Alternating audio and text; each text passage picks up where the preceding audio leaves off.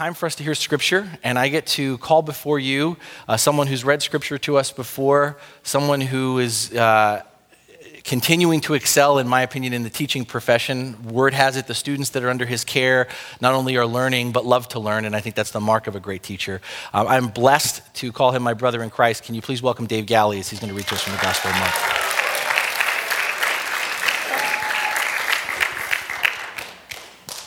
Thanks for the intro. You're welcome. The last couple times I read from the Bible, which is hard to read, small print. Printed stuff out this morning. Pretty pleased with myself. Please turn in your Bibles to Mark chapter 10, 32 through 45. That's page 707 in your pew Bibles.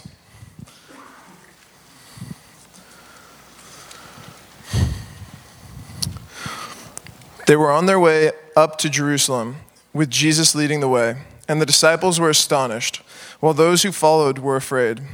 Again, he took the 12 aside and told them what was going to happen to him. "We're going up to Jerusalem," he said, "and the Son of Man will be delivered over to the chief priests and teachers of the law. They will condemn him to death and will hand him over to the Gentiles, who will mock him and spit on him, flog him and kill him. 3 days later, he will rise." Then James and John, the sons of Zebedee, came to him. "Teacher," they said, "we want you to do for us whatever we ask." "What do you want me to do for you?" he asked.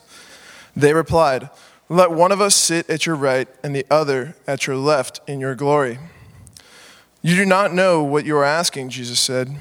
"Can you drink the cup I drink, or be baptized with the baptism I am baptized with?" "We can," they answered. Jesus said to them, "You will drink the cup I drink and be baptized with the baptism I am baptized with.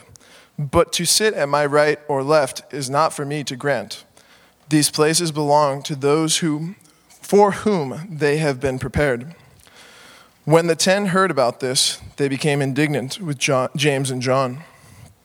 Jesus called them together and said, "You know that those who are regarded as rulers over the Gentiles lord it over them, and their high officials exercise authority over them. Not so with you. Instead, whomever wants to become great among you must be your servant, and whomever wants to be first must be slave of all. For even the Son of Man did not come to be served, but to serve, and to give his life as ransom for many." This is the word of the Lord. God. Can we take a note today? No.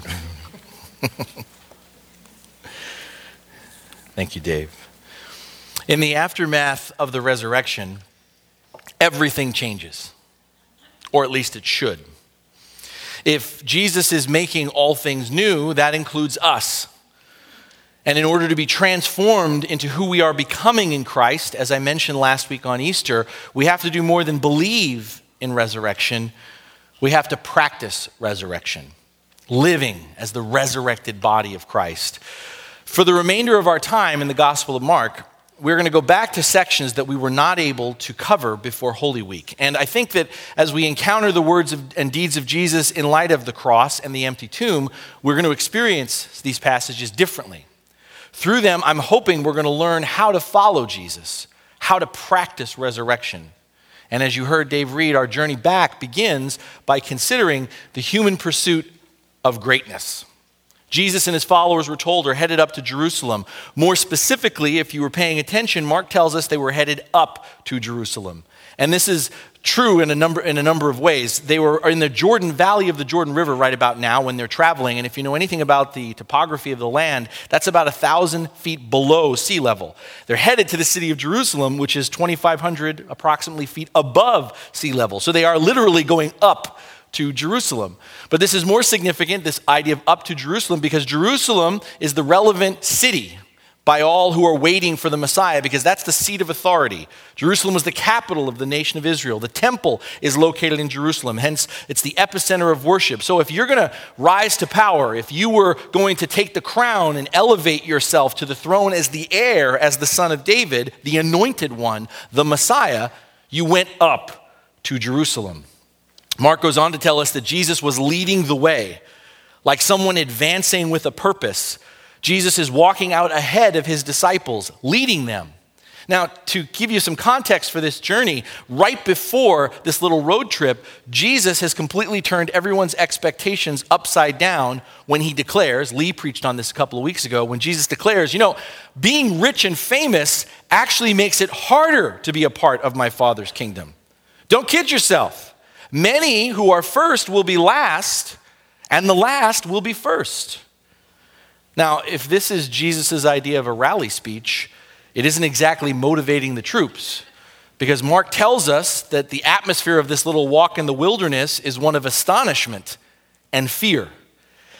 Now, you might think that Jesus, sensing this, might pause to give a little shot in the arm, an attaboy, a group hug.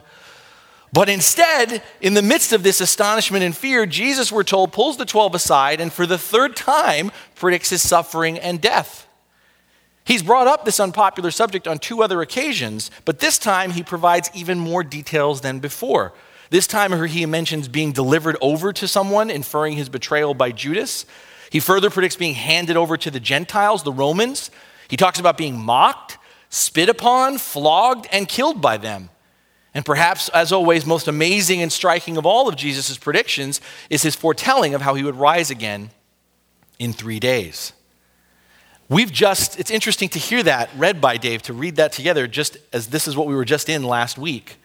We just walked through remembering how all of these predictions made by Jesus happened exactly as he said they would. And I hope, as I mentioned earlier, we're still reflecting, kind of sitting in the implications of the suffering, death, and resurrection of Jesus for our lives. Hopefully we still are, because again, if you were paying attention, James and John, the sons of Zebedee, don't seem to give it a second thought. James and John, the sons of thunder, as they were nicknamed by Jesus, live up to their billing. As Jesus utters this shocking word to his disciples, this detailed, graphic, and future depiction of his suffering and death, they storm right past these comments and say, hey, Jesus, we're calling in a favor. When you're glorified, we want to reserve the best seats in the house. So give us the VIP seats next to you, okay? By the way, I love, if you're not familiar with this, how Matthew, in his version of this story, tries to pin it all on James and John's mom. Hey, no offense, Jesus, my mom just wanted to know. My mom's just asking, that's all. I'm just asking. Now, keep in mind, James and John are asking this after the 3rd time. Jesus has told them where this road to Jerusalem leads, where following him really takes them. The first time Jesus predicted his death, Peter, you remember this, made himself the de facto leader of the bunch and pulled Jesus aside to tell him to change his message. Peter, who just moments earlier confessed the gold star revelation, you are the Messiah, starts rewriting the gospel. Jesus, what kind of campaign promise is that? You're the Messiah, sure, but Messiahs don't get taken down by the bad guys. They take out the bad guys. To which Jesus responds, among other things, by saying, whoever wants to save their life will lose it. But whoever loses their life for me and for the good news will save it. And you'll remember that the disciples to a man in response say, seriously? The second time when Jesus predicts his death, his disciples as a group still don't understand how this could all possibly make sense. But they're afraid to ask Jesus to clarify, so they do the next best thing to asking a question. They start an argument with each other over who's the greatest. Jesus knows they're afraid to ask, and as he breaks up their little prize fight, he looks at them and says, whoever wants to be first must be last. To which the open-mouthed disciples once again reply, seriously? And now for the 3rd time, Jesus is telling them he's willingly going up to Jerusalem to face his own betrayal, abandonment, torture, and death. And all James and John have to say is, yeah, well, that's cool. Thanks, Jesus, for that. But we get your car, right? And in response, this time it's Jesus who turns and says, seriously? It's an honest request by James and John, isn't it? I mean, this is what we'd all ask, wouldn't we? Don't we? I mean, not to put too fine a point on it, but isn't this what most of our conversations with Jesus are like also? Isn't this basically the same content of most of our prayers? Hey, Jesus, yeah, thank you for the cross and all that. Yeah, thanks. But do you mind doing something about my neighbor? He's always interrupting me and talking over me and saying stuff that makes no sense. It's a real pain having to be in relationship with him. Can't you set me up with more kingdom-minded people, more people like you? Jesus, your grace is so amazing, and it's awesome that I don't have to worry about dying anymore thanks to you. But could you please get me out of this job, this project, this assignment, this thing I have to do right now? It's so boring. It's such a waste of my time, not using my gifts. It's killing me. No offense intended, Lord. But can't you provide something more impressive or noteworthy, something that really makes a difference for your kingdom, at least in the eyes of the people who are watching me? Sound familiar? Variation. Jesus' response to James and John and to us indicates how off the mark we, like them, often are. You don't know what you're asking. To call this an understatement is putting it lightly. In Mark's gospel, we've seen it again and again and again, and it doesn't get any better. The disciples do not come off looking like smart and holy people. More often than not, they come across as a bunch of well-meaning but ultimately clueless works in progress. In other words, sinners being slowly and patiently transformed into saints. And that's good news. That's good news for us because we are a lot like them. We are a lot like James and John. We have been given, think about it, we have been given the mercy of Christ's sacrifice. We celebrated the victory of his resurrection. We've been entrusted with the keys to the kingdom, the authority and power of God's word and spirit. And yet the size and scope for most of us of our vision for this world, the focus and intensity of our conversation with Jesus, of our prayers, often remains sorely and embarrassingly limited and frankly self-centered. Seriously, what are our expectations? What are our prayers for this world, for our lives? Nonetheless, Jesus meets us where we are. We talk about grace, and this is it. Jesus works with us. He starts with us where we are. He doesn't cast us aside or throw us out of his presence. Jesus turns to James and John and asks them if they could drink from his cup and be baptized with him. Now, as we all know, Jesus isn't referring to a literal cup with water or wine. He's talking about the cup that he prays about in the Garden of Gethsemane. The cup that he first asks his Father, our Father, to take away from him and then later willingly consumes by way of the cross. It's a metaphorical cup. It's the metaphorical cup filled with suffering, the suffering of the world due to the prevalence of sin. The baptism Jesus is referring to is his identification with the sufferings of humanity. But more than this, and we understand this on the other side of Calvary better, Jesus is talking about identifying with the sufferings of humanity by enduring the ultimate consequence of human sin, which is death. The Apostle Paul makes this same association as he writes his letter to the churches in Rome, when he says to be baptized with Jesus is to die with Jesus, to die to oneself, to die to the ways of the world. Are you able to drink the cup I drink or be baptized with my baptism? Jesus is asking James and John, you and me, if we want to follow him, are we really able to practice resurrection? Are we willing to let go of how we're used to seeing ourselves, of how we're used to seeing this world, in order to see and experience ourselves and this world differently? Are we able to identify with, to empathize, to hurt for the suffering of others so much that it causes us pain? It keeps us up at night, compelling us to do something. Are we willing to be betrayed, to be mocked, to put our life on the line in order to love the least of these, often the very ones who are nailing us to the cross? We ought not to answer questions like these too quickly. But if you paid attention, James and John don't miss a beat.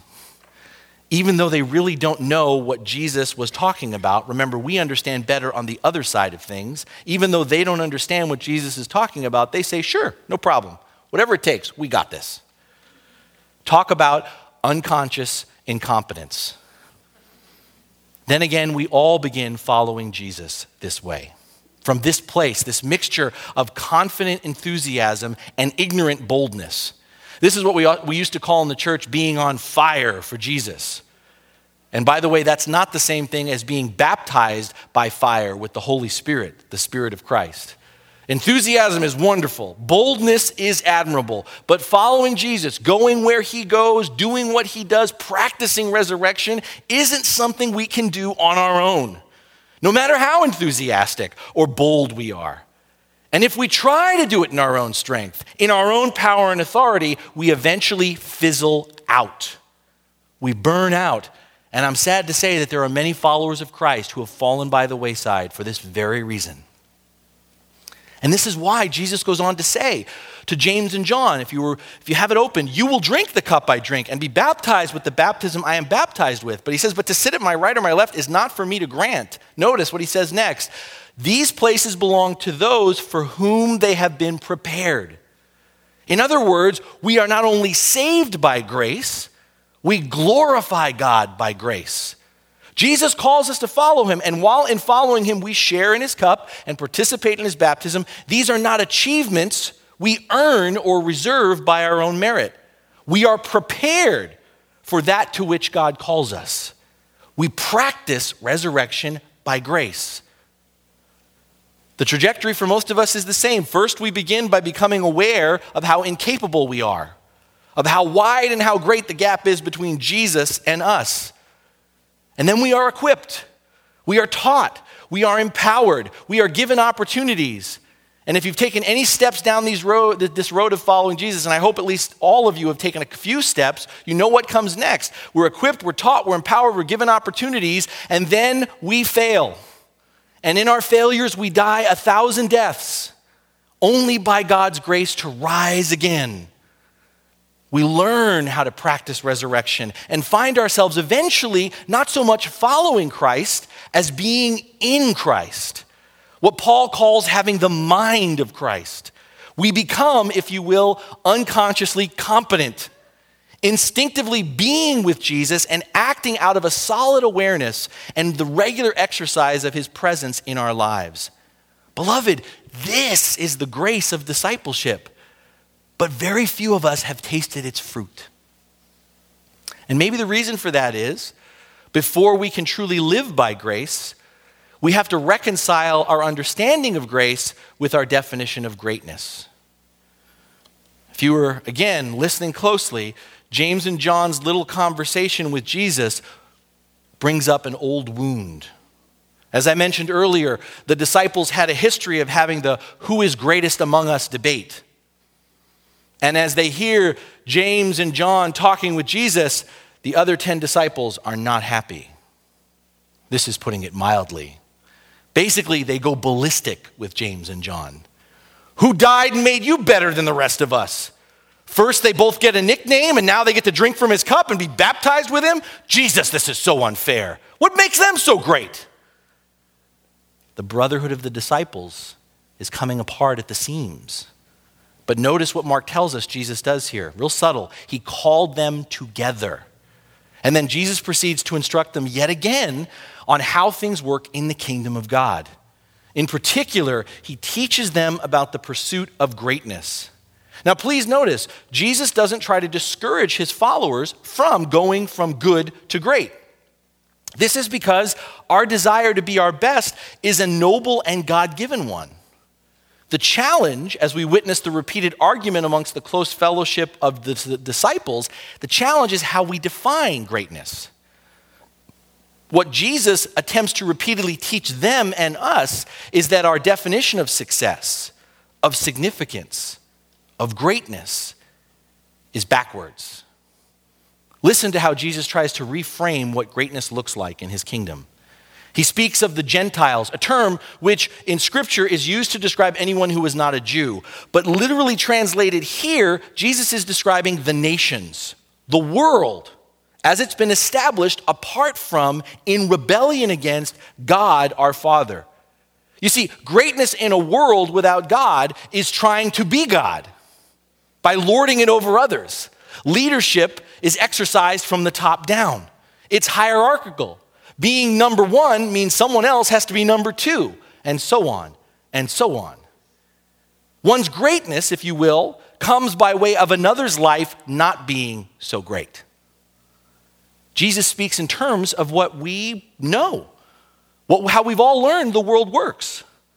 Greatness in a world that refuses to recognize the authority of its creator is about authority taken by force and maintained by seizing or demanding control over others. And like us, while the disciples think of greatness along the lines of Gentile kings and rulers who exercise their power through status and rank, Jesus declares this is not how it works in the kingdom of God.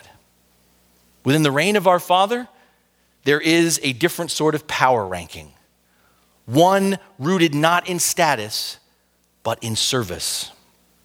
According to Jesus, significance, success, greatness comes through being a servant to others. Greatness derives not from fulfilling our own ambitions, but by being ambitious for our Father's purposes for his people and his creation. Greatness ought to be perceived not through the recognition we seek or get from others. Greatness ought to be perceived through the recognition we give to others, glorifying God's presence, his love, and work in their life. This is challenging. This is a challenging lesson for the disciples to learn. And let's be honest, it's a challenging lesson for us to learn. Seeking this kind of greatness that Jesus describes is an absolute reversal of how we've come to perceive success, wealth, and power.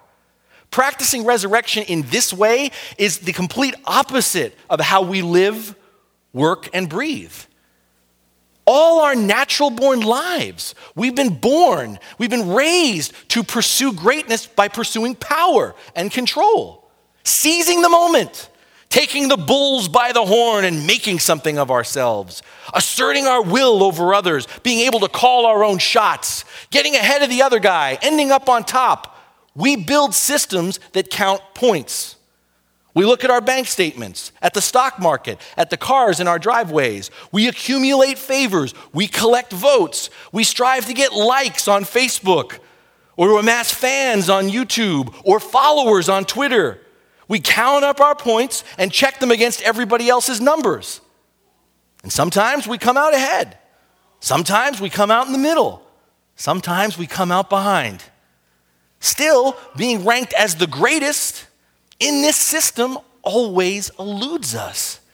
Why? Why? Because when we are captive to achieving power in this way, there is never enough. We're never smart enough. We're never pretty enough. We're never rich enough. We're never successful enough. We're never great enough. Being counted among the greats in a world fixated on points never adds up in our favor. Why? Because even though there is always someone keeping score, no one tallies the points the same way. The math in a broken world never adds up. And so we spend all of our time counting points, guarding them, trying to amass them, worrying about them, checking them, and we never actually get to enjoy anything. Jesus points to his own life, his own mission as a reflection of what true greatness looks like. And this is the gospel. Here it is, that our Creator, our God, our Father, loves us so much that even when we can't let go of our own rankings and systems, he willingly comes into the world and becomes a willing victim of our game. He plays along, and along the way, he shows us what a dangerous game we are really playing, how exhausting it is, how crazy it makes us, how it drives lots of us to drink, or worse, how it corrupts our souls and makes us slaves to guilt and shame, how the whole quest for success to be great kills us and puts us in the grave. Jesus changes the rules of the game when he refuses to hold on to power, to reign as we often do, but instead empties himself of his own glory and taking the form of a servant, gave his life as a ransom for many, for you and me.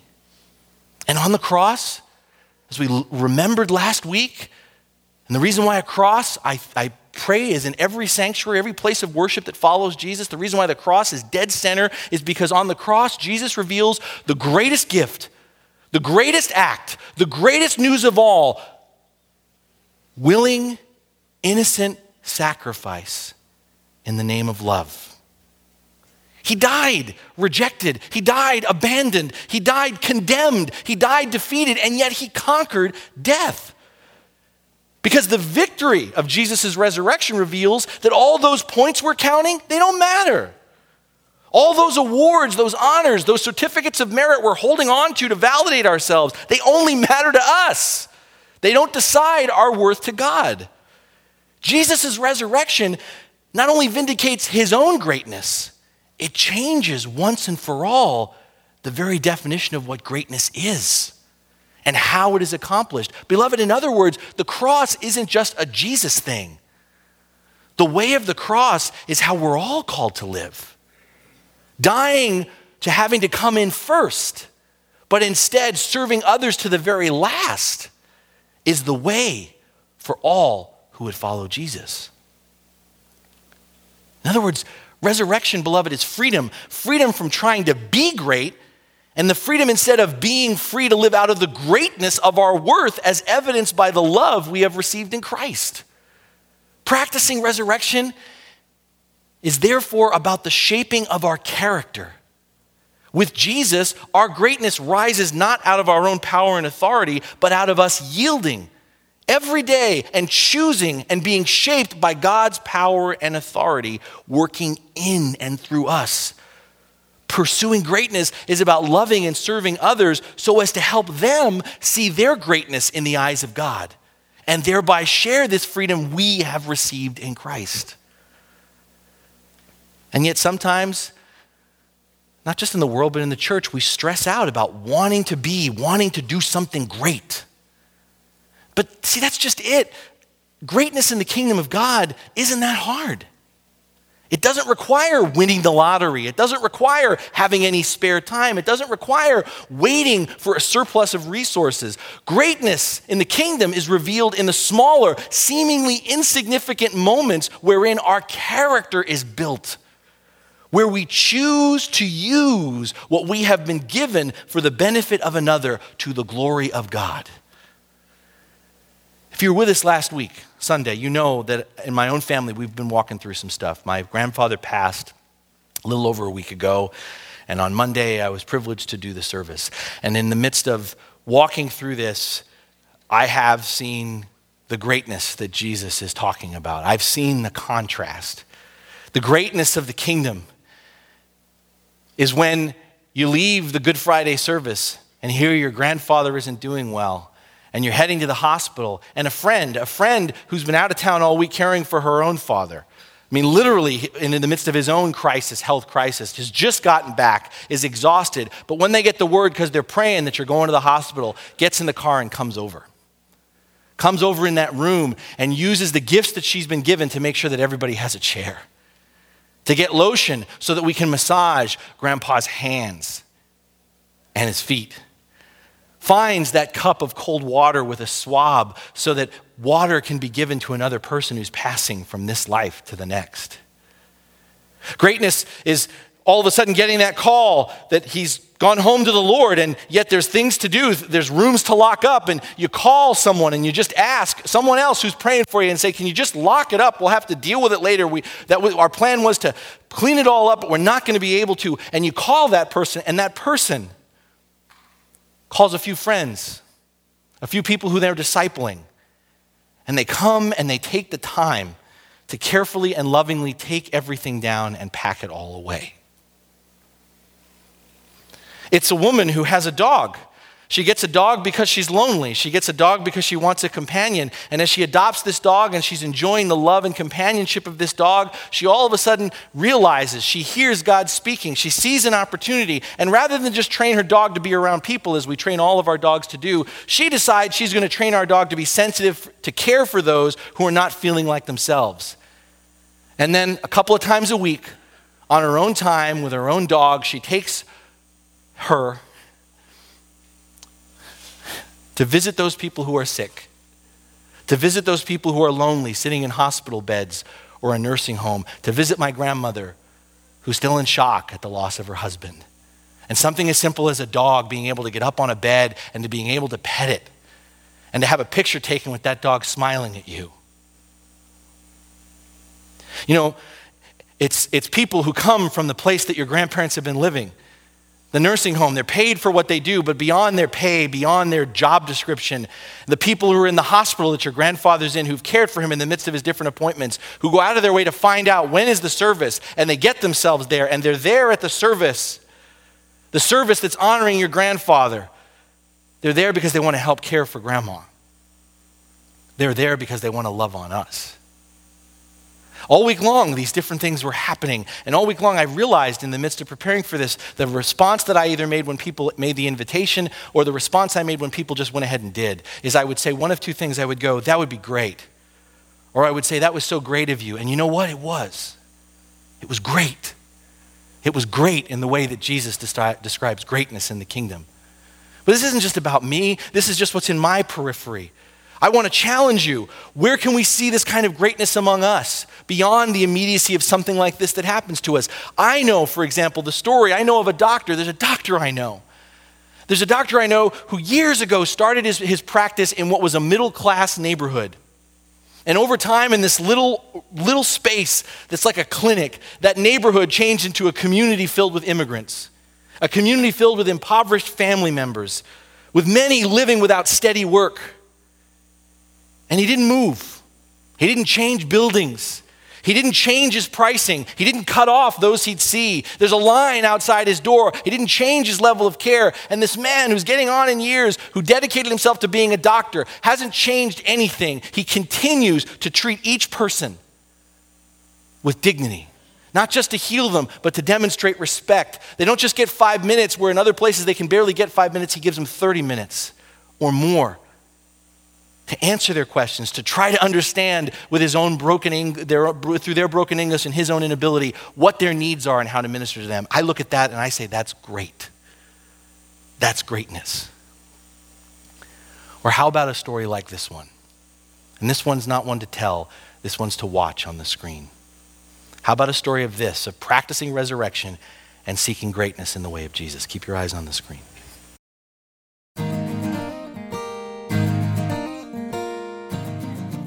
My name is Al Hergod. Been in Orange County. I had owned my own business for 28 years. Was a food broker and worked with all the major supermarkets. I was self-funded, and I had 4 pieces of property that I had with family members. We had a falling out. I got into a couple of lawsuits and had major attorney bills that I couldn't pay. Depleted all my savings. Had worked from the age of 14. And at the age of 51, I woke up one day and had a negative balance, got a call from the bank, had lost my job, had no income, had no friends that had their own small businesses that could have me on as a consultant or working. Had lived 22 years at the current residence. Within a month, rent increase. So within 3 days, I put everything into storage. Well, I came to Grace Lutheran Church. It'll be 3 years in July. I was living in the Newport Beach bus terminal on the ground on a piece of cardboard, and I looked up in the sky and I said, there's got to be a better way. And I'm listening, so God, if you're speaking to me particularly, this is a good time. Within hours, somebody had said, oh, I just got back from Sunday night. I had taken so-and-so bus, and we had a hot meal, and oh, what a great thing it was. So I was saying, oh, in the back of my mind, wouldn't that be nice to be able to find a place that does this for the people that they can't do it for themselves. When I was able to come here, I remember the first time being very shy and just sitting in the corner, knowing my background. When I was able to come here and meet the people that were actually doing the serving and the preparation of the meals, these were the elders in the church, these were the board members, these were the people that had gone through a lot of changes in the congregation. When I had gotten there early, I had seen people that were going to morning service. It was something that was liberating for me that they actually did it on the campus where people worship. There was this excitement in the air that I just felt that to be a part of. So for me, I thought there was only one thing to do, and that was to get involved, to make a difference, to lead by example. Was it easy? No. The prejudice against somebody that lets themselves go, the stigma of letting everything fall by the wayside, for somebody that was college educated in a Christian fraternity. For a long time, I thought I was that one sheep that ran away, and that, the shepherd couldn't count that high, and that, he had 99 out of 100. But it tells us is that, God, he counts all his sheep. We have to be able to give him an opportunity to work through us. I just saw an opportunity here at Grace to be active in that way. And I think that's really where I started to get saved. I don't believe it's what you do for yourself. It's what you do for the other people. God always said, your only way you're going to inherit the kingdom is to be childlike. To be free of those banners. To not take up a sword, but to extend a hand. I think that everybody has their own opportunity to serve. And you know what? The only way you can give it all of it is with an open hand and a loving hand. That's the thing. The Lord is patient and he's gentle with the hand. And I'm just thankful that he gave me the ability to, not only start over, but let everybody know that the message is true and the way is right. And you'll be filled with things that you've never had before.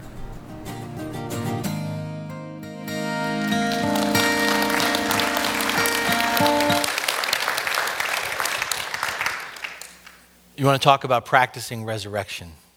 Talk about death and being brought back to life. I don't know if you caught it in the video, but Al talking about how in that moment of rebirth, of saying how great it would be just to go to a place where there was a hot meal. Something that simple, something that small was great. And if you continued to listen out of just something that simple, greatness as Jesus defined it, Al has been experiencing and has been doing in his own service great things. One of the things that's not in the video, and he was here last service, but not in this one, and I didn't ask his permission before, but he said it was okay now, so I'm not worried about my life. He's big. that really compelled me, and part of why I wanted to share Al's story with you, it's one of many stories in our wider community, is you heard Al talk about in the midst of when things fell, the floor fell out from under him, the storage unit of all of his stuff. Well, recently, it doesn't all just happen overnight. It doesn't all change overnight. Was in basically a situation where they were going to throw his stuff out, or or they were going to, storage wars, lock it up and then sell it to someone else. And Al didn't get angry. He didn't go over there and torch everything so no one else could have it. He didn't go and start trying to sell it, which would have helped him in the situation that he's in. Al, and this is basically just started giving it away. He just started asking around this community around praying, Lord, who has a need? And anything. He's just been giving it away, giving it to people who are in need, people who are in situations where this would make a difference in their lives. His way of saying, Lord, I'm not holding on to this, I'm giving it. To me, I can't get that picture out of my head. He's one person, but it's a powerful story. That storage unit represented his life as it was, all the stuff, all the points, all the things that he amassed. And you heard him, the freedom of just basically saying, I'm done with points. I'm done with holding on to this stuff. I'm experiencing greatness, and I'm giving greatness and giving it away. Beloved, practicing resurrection, and that's what we're called to do. That's discipleship. Practicing resurrection is pursuing the greatness of our character in Christ. Because when it's all said and done, character is the only thing we can build that we're able to keep, that we're able to take with us from this life into the next. All our natural born lives, we've been raised to pursue greatness by pursuing power and control. But in baptism, we died to all these things. Everything that binds us and keeps us apart from God and from each other, everything that makes us seek power and glory, every system of point keeping and one-upping. Jesus declared on the cross, it's finished. In our spirit-born lives, we've been raised to seek greatness, not by others being devoted to us, but by being devoted to the well-being of others. Our joy in this life, as it will be in heaven, is in proportion not to how many stars we have in our crown, but according to our character. How we have abided and cooperated with Jesus in harvesting the fruit of the Spirit, love, joy, peace, faithfulness, goodness, gentleness, kindness, patience, and self-control, harvesting the fruit of the Spirit not only in ourselves, but more importantly, in the lives of others. So maybe the more important question this morning is not where can we see this kind of greatness, the greatness that Jesus speaks of among us, but rather maybe the more important question is how can we follow Jesus in revealing this kind of greatness, his greatness among us. It's always there. It's like a bad penny, the Kairos card. I ask you if you've been trying to pretend it doesn't exist anymore, or maybe if you use it every week to take it out yet again and look at it. Ended this testimony from Al with the questions that are on this card. Pick up a pen, pick up a pencil, and write something down. Write down specifically one way you can follow Jesus this week in serving others. One way. One thing you already have. One thing you already have that Jesus is calling you to use, to share, maybe to give away in order to do something great. Write it down. Take some time during the offering. Ask Jesus to lead the way during Holy Communion. Some of you, I notice, are already reaching for your card. That's great. You've got an idea, something God's put upon your heart that's burning clearly. Awesome. Others of you are more like me. You're out loud thinkers. You need to process, to talk this out with someone. Do it. Do it on the patio after this service. By all means, talk about everything else that you talk about, but talk about this.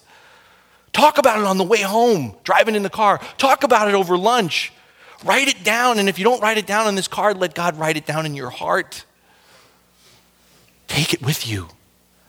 Beloved, let's do something great for Jesus. One person, one life at a time. Let's together practice resurrection by helping another person to see how great they are, how alive they are in the eyes of Jesus. Amen.